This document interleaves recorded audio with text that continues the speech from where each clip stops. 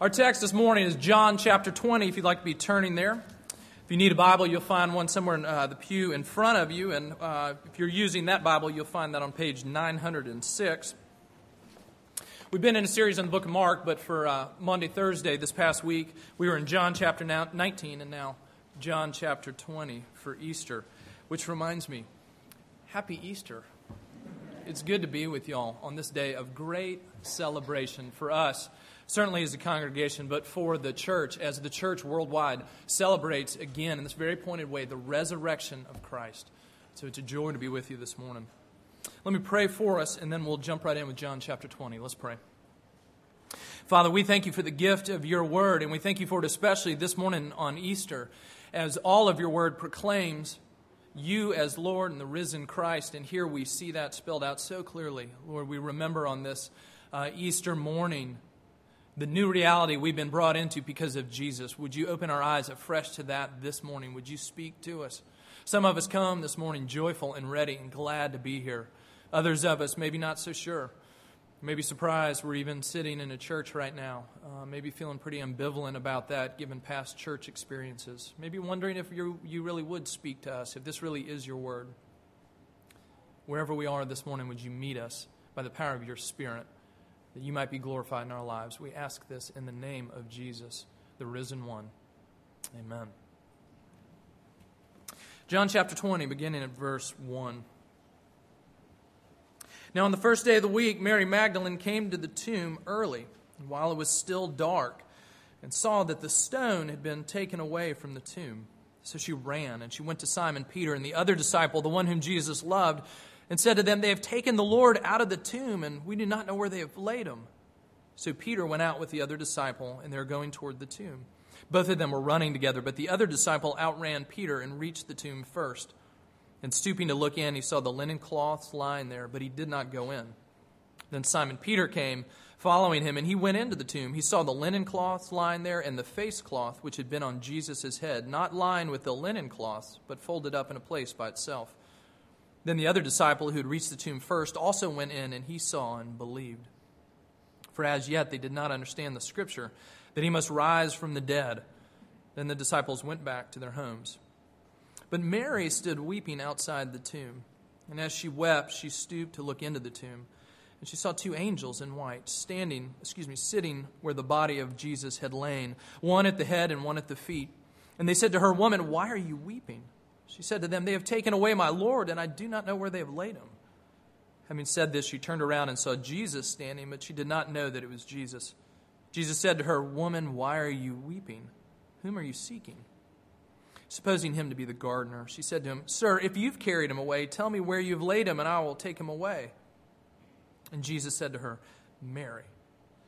And she turned and said to him in Aramaic, "Rabboni," which means teacher. And Jesus said to her, "Do not cling to me, for I have not yet ascended to the Father, but go to my brothers and say to them, I am ascending to my Father and your Father, to my God and your God." Mary Magdalene went and announced to the disciples, "I have seen the Lord," and that he had said these things to her. On the evening of that day, the first day of the week, the doors being locked where the disciples were for fear of the Jews, Jesus came and stood among them and said to them, "Peace be with you." And when he had said this, he showed them his hands and his side. And then the disciples were glad when they saw the Lord. And Jesus said to them again, "Peace be with you. As the Father has sent me, even so I am sending you." And when he had said this, he breathed on them and said to them, "Receive the Holy Spirit. If you forgive the sins of anyone, they are forgiven. If you withhold forgiveness from anyone, it is withheld." Now Thomas, one of the 12, called the twin, was not with them when Jesus came. So the other disciples told him, "We have seen the Lord." But he said to them, "Unless I see in his hands the mark of the nails, and place my finger in the mark of the nails, and place my hand into his side, I will never believe." 8 days later, his disciples were inside again, and Thomas was with them. Although the doors were locked, Jesus came and stood among them and said, "Peace be with you." And then he said to Thomas, "Put your finger here and see my hands, and put your hand and place it in my side. Do not disbelieve, but believe." Thomas answered him, "My Lord and my God." And Jesus said to him, "Have you believed because you've seen me? Blessed are those who have not seen and yet have believed." Now Jesus did many other signs in the presence of the disciples, which are not written in this book. But these are written so that you may believe that Jesus is the Christ, the Son of God, and that by believing you may have life in His name. The grass withers and the flowers fade, but the word of our Lord stands forever. If you were with us on Maundy, Thursday, you know we read from John chapter 19 as we talked about the crucifixion of Jesus. And in that we talked about the fact that throughout Scripture, in many places, you'll see passages that give voice to our suffering and to the very real pain and struggle of life. The Psalms are filled with psalms of lament as faithful believers come and pour out their broken hearts to God. And as we saw in John chapter 19, as it speaks of the crucifixion, we saw Scripture describing for us the most tragic and sad of days as the author of life himself was killed at the hands of men. We see there that in the gospel, in the good news of what Jesus has come to do for us, there is indeed a minor key that gives voice to the suffering and the pain that we still experience in life. But this morning, we turn to the major key. We turn to the predominant theme of what it means to live in relationship with God. And we see here that it is a life that is given to us, a life that is now characterized by joy. Not one that ignores the hard parts of life, but one that takes up the hard parts of our lives and swallows them up in the greater purpose and accomplishment of God. That for Christians, for those following Jesus, the dominant theme of our life is to be one of joy. And that joy comes to us because of Easter, because Easter colors everything else for Christians. It brings greater depth to the good in life.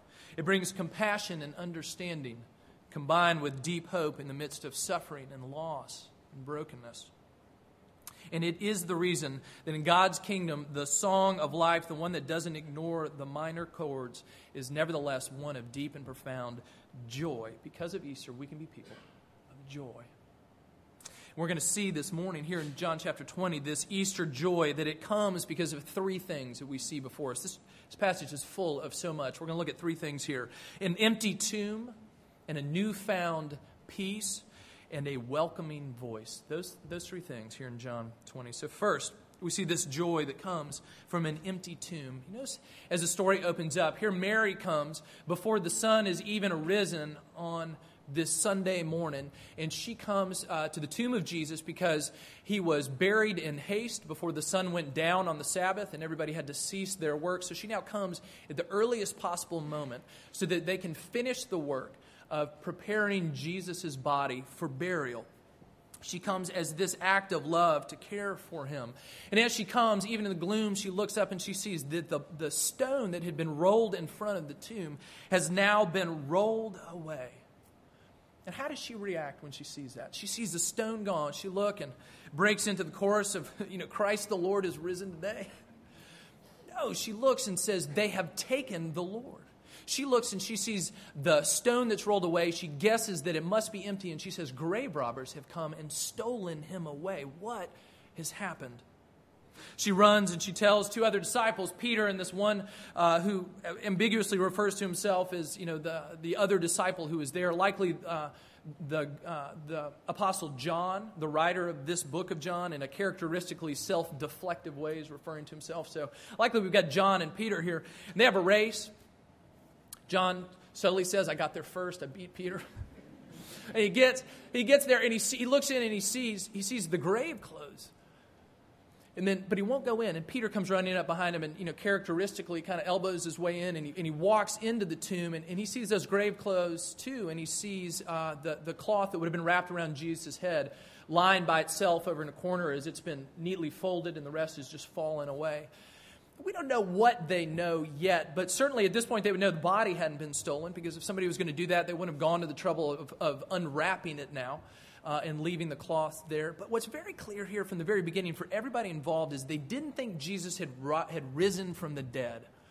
That was not their expectation. Now, it's easy for us, as we read this story maybe, and as modern, postmodern people, we look back and say, well, in the first century, they were not as scientifically advanced as we were. They had a different set of expectations, and they probably bought this in a much more gullible way than you or I might have if we were there. But the truth is, they weren't expecting this. Jesus had been speaking to his disciples and saying, "Look, on the third day, they're going to deliver me over. I'm going to die, and on the third day, I'm going to rise from the dead." And they didn't get it here. It's not what Mary thought. It's not what Peter thought. It's not what John thought. They lived in a world that thought about dead people just like we do. And they had a category for ghosts. And in the Greco-Roman world that these readers would have been a part of, that would have been hearing this story as well. That, for Greeks, the ideal of death was not that eventually that you would be resurrected and put back into your body. Instead, the whole ideal was that at death we would be released from this flesh that keeps us bound and imprisoned. We would be finally set free. For a Greek, the last thing you would want to hear is that you got stuck back in your body. So they wouldn't have expected that. And for the Jews, there was a great division among Jewish thought. There were some who thought that there was no ultimate resurrection from the dead. The New Testament makes reference to this. The Sadducees, some of the Jewish leaders were proponents of this, that when you die, you die. And there were others who followed the Pharisees that thought that Scripture taught that, eventually that we would actually be raised again from the dead. But here's the thing. Even those that believed in resurrection, they knew that resurrection came at the very last day when God comes back on the day of judgment and puts all things right. That's when the dead were raised. But they didn't have a category for somebody getting raised up in the middle. So when they come to the tomb, seeing Jesus raised from the dead is the last thing they expect. Because just like they know that dead people are dead. And they don't get up and walk away. You see, the empty tomb for them was a surprise. It was a surprise to them just as it is for us. But the other thing that we see, and is developed throughout the New Testament and Scripture, in fact, is that the resurrection is the linchpin of the Christian faith. It is the thing that holds it all together. And if it is not true, then everything else falls away. You see, Christianity is rooted in the historical claim that Jesus really did rise from the dead, a literal bodily resurrection. Because when these people were speaking of the resurrection of Jesus, that resurrection that shouldn't be happening, yet they come to see actually had. The good news for them was not that Jesus had somehow mysteriously and spiritually been risen in our hearts. As if it were that alone, they said, no, there was a dead Jesus who is now alive, and we cannot explain it other than to say that God has raised him up to new life and vindicated him and proven him to be the coming king that he said that he was. Resurrection for them was not a metaphor. And we see that John goes out of his way to show us that he's got a real body. When you look, and Mary comes, and he turns and he says, Mary, and she realizes it's Jesus. Depending on your translation, if you're reading the NIV, it says something like, don't touch me. A better translation is what we get in ESV, where it says, don't cling to me. Okay, the idea is not, no, Mary, don't touch me. I'm this sort of ethereal spiritual being, and I'll disappear if you touch me. Instead, likely what has happened here is Mary, in her joy at seeing Jesus, she's probably fallen down on the ground and wrapped her arms around his legs and said, Jesus. And he is saying, it's okay, let me go. I'm not going anywhere. Don't cling to me, Mary. I haven't yet ascended to the Father. I'm here. I'm real. Now go tell my brothers that I am back. I will see them. When he comes and sees the disciples, this resurrected body of Jesus where they know it's him and yet somehow transformed too. There they are, huddled that night in this little room that the disciples where they're hiding from the authorities. They don't know if what was done to Jesus is coming their way next, and they're scared. And suddenly in the middle of this locked room, Jesus just appears. But again, not a ghost. I mean, other of the gospel accounts talk about Jesus eating dinner with them. Hey, give me some fish. I've got a real body here. And he says to them, look at my wounds. These are real wounds. It's not a hallucination. And even later, when he finally appears again and appears to Thomas, he says, come and touch my wounds. Put your hand right here in my side. It is the real thing. I am here in the flesh. You see, Christianity stands or falls on the reality of the resurrected Jesus. And as I said, if this isn't true, we should all just pack it up and go home right now. In fact, that's what the Apostle Paul says in 1 Corinthians 15 in slightly different words, but he says it this way. If Christ has not been raised, then our preaching is vain and your faith is in vain. We have even been found to be misrepresenting God because we testified about God that he raised Christ, whom he did not raise if it's true that the dead are not raised. For if the dead are not raised, not even Christ has been raised. And if Christ has not been raised, your faith is futile and you are still in your sins. Do you hear what he's saying? If this isn't really true, then it is all over for us. No resurrection, no forgiveness. No resurrection, no new life. No resurrection, no renewed relationship in life with God. But we see in Scripture, and the testimony that's given to us is that it is true, that it is real. And then Jesus comes, in doing this, in being resurrected from the dead, he comes and defeats death. John Owen, a 17th century English theologian, wrote a book about the death of Christ and what it means, and he gave it this great and very helpful title, The Death of Death in the Death of Christ. The death of death in the death of Christ. That's what happens as Christ dies and is raised again. New life, the defeat of death, not only for Jesus, but for all his followers. This is our hope, that we too will be resurrected just as Jesus was. Again, back to Paul in 1 Corinthians 15, he says, "Behold, I tell you a mystery. We shall not all sleep, but we shall all be changed. In a moment, in the twinkling of an eye at the last trumpet. For the trumpet will sound, and the dead will be raised imperishable, and we shall be changed. For this perishable body must put on the imperishable, and this mortal body must put on immortality. When the perishable puts on the imperishable, and the mortal puts on immortality, then shall come to pass the saying that is written, Death is swallowed up in victory.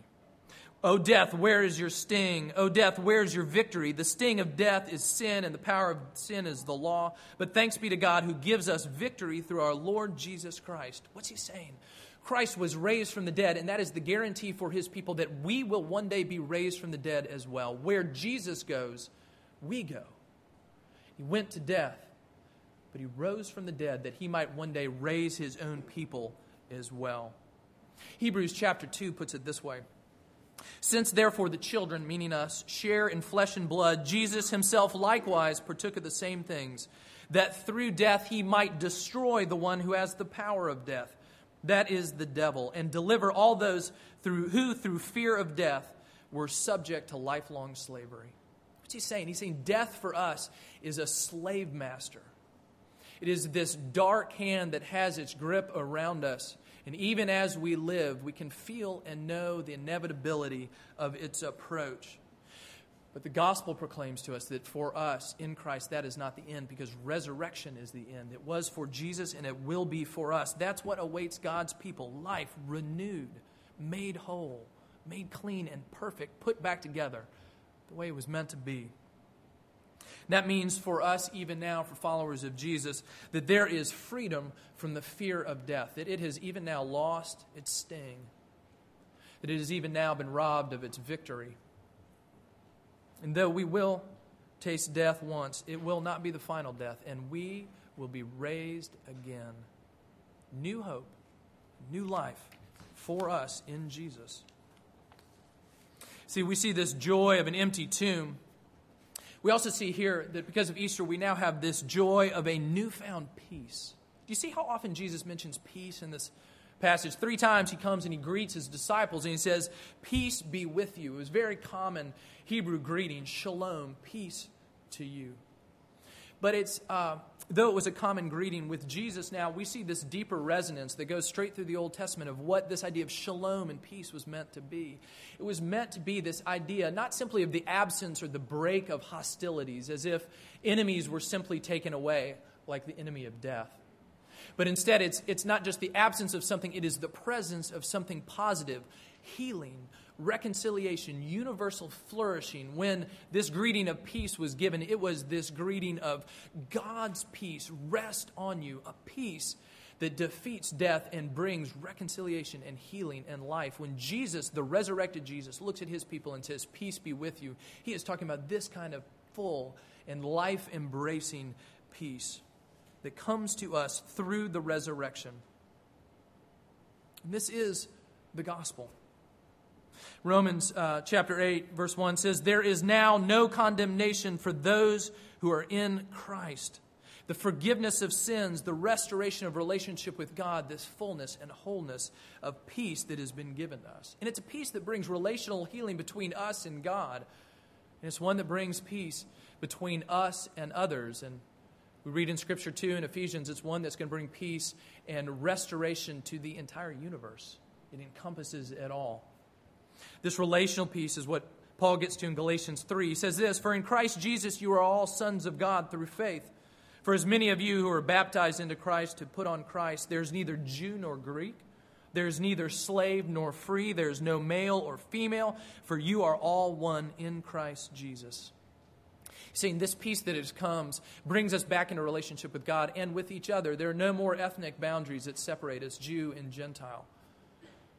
There are no gender barriers that would keep us apart from each other. In that sense, he says, no male and female, no more dividing walls between us and others or between us and God. He comes, and in the joy of Easter, we see the joy of this newfound peace that has come to transform everything.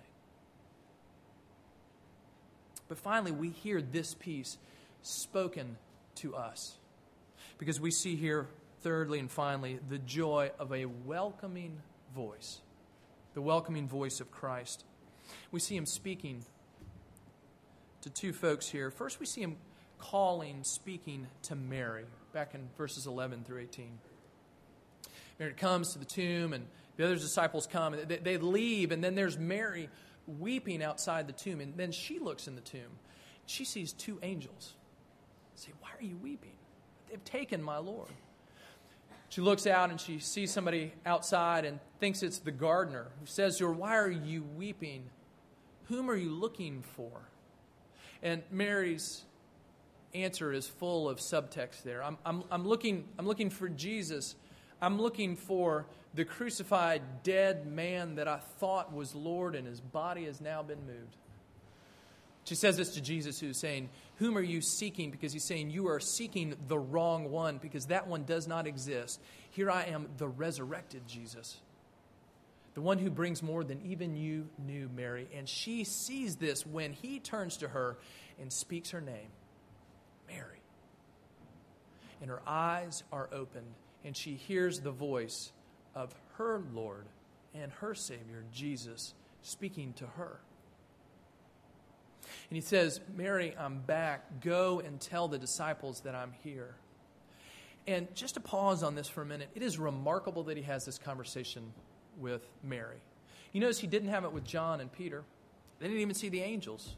They come and see the empty grave cloths, and off they go. And here is Mary, though, and she is given this incredible privilege of being the very first person to see the resurrected Christ, and to become the messenger that would go back to the other disciples and say, "You will not believe it. He is back. He is here. He is raised from the dead."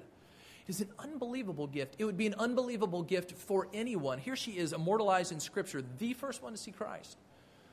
But it's even more remarkable because in their very patriarchal society, the testimony of women was almost entirely disregarded. And so the fact that you have, that you are telling the world about a resurrected Jesus, something that nobody would have a category for. In the ancient world, if you wanted to convince people of that, you're going to try to build as strong a case as you could. And the last thing you would tell everybody is, "Oh, and by the way, the first person that saw her was a woman." Because in their culture, it would have carried no weight, which tells us a couple things. One, Jesus giving incredible dignity to Mary in the midst of a society that maybe didn't give her the dignity she should have. But secondly, I think it speaks to us, too, of the authenticity of the report here.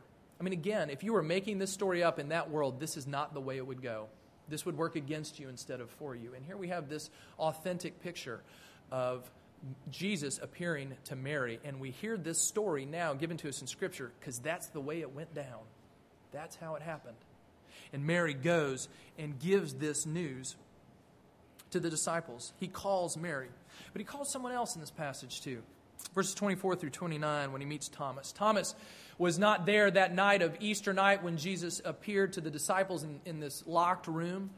And so at some point later that week they connect with him and they say, "Thomas, we've seen the risen Lord." And he says, "No, I don't believe it. I won't believe it. Unless he comes back and I put my fingers in the scars, I will not believe."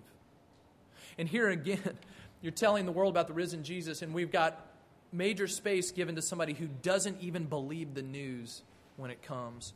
We see Thomas and we see his doubt. There are a lot of kinds of doubt and a lot of kinds of doubt that people bring to Jesus and bring to the resurrection. But here we see this, the doubt of a self-protective and disappointed cynic. Because he had put his faith in Jesus. And he saw that hope die on Good Friday as Jesus died on the cross. He saw the dead body, saw him haul it away, saw him put it in the tomb. And now he had spent years of his life building his life around Jesus, and all of it was gone, like dust blown away before his very eyes. So y'all might believe it. I don't know what you ate for dinner that night. I don't know what kind of hallucinations you're having. I don't know what kind of ghosts you've seen. But I won't believe it unless he comes back and lets me put my finger into his wounds. And remarkably, Jesus comes, and he does speak to Thomas. And he speaks to Thomas's doubt, and he handles his doubt in such an amazing way. On the one hand, he speaks to his doubt. He honors it. He gives it the validity of addressing it. And at the same time, immediately after, he calls Thomas out of his doubt. Don't stay there. He meets him where he is, and he says, he comes to Thomas. He doesn't rebuke him, doesn't chastise him for his lack of faith. Jesus isn't threatened by his lack of faith and his doubt. He's very patient with him. And we should be patient too with those who struggle with doubt. And at times patient with ourselves, as we do at times ourselves. He comes to him, and instead of pushing him away, he invites him in. He takes Thomas at his words. Thomas, bring your finger over here. Put it right here. Come and touch that you might believe. See, because even as he does that, as he gives weight to his doubt, he is calling him out of it. He says, do not disbelieve, Thomas, but believe. Leave your doubt, leave your fear behind. And Thomas does respond.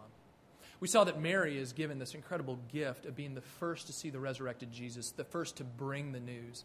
Well, Thomas, we see him immortalized here in the pages of Scripture too, as he gives this first post-resurrection, very concise statement of this incredible mystery that has come and flattened them all. He looks at Jesus and he says, my Lord and my God.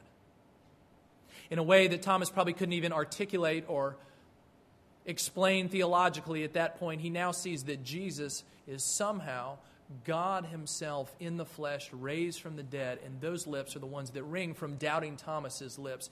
My Lord and my God, as he steps out of his doubt and into faith. See, Jesus comes and he speaks to, he calls Mary and he calls Thomas, and of course he calls us as well. Look with me again at verses 30 and 31.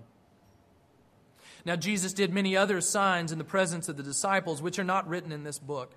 But these are written so that you may believe that Jesus is the Christ, the Son of God, and that by believing you may have life in his name. See, John comes and he speaks these words and he gives us this testimony of a woman seeing Jesus running to the disciples, of a hardened cynic having his heart melted as he sees the reality of the resurrected Christ. In fact, all of the book of John, testimony to us, he says it's written that you may believe.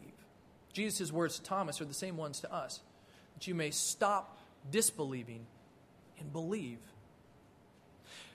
We haven't been at the tomb ourselves.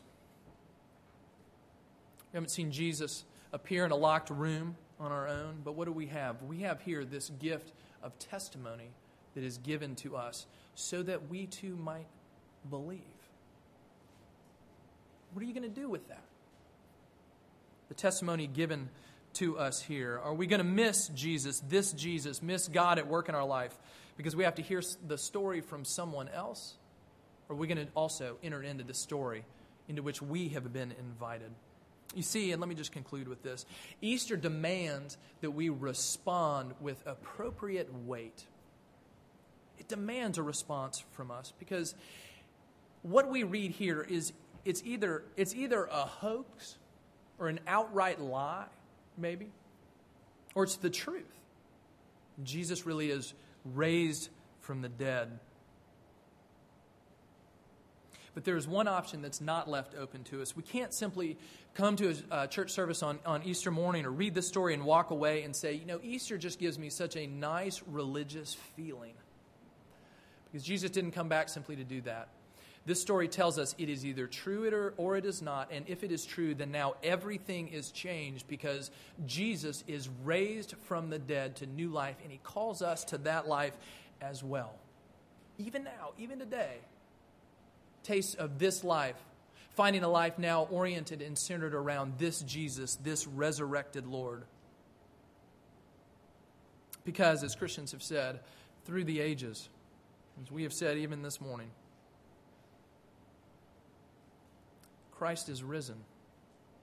He is risen indeed. Hallelujah. Amen.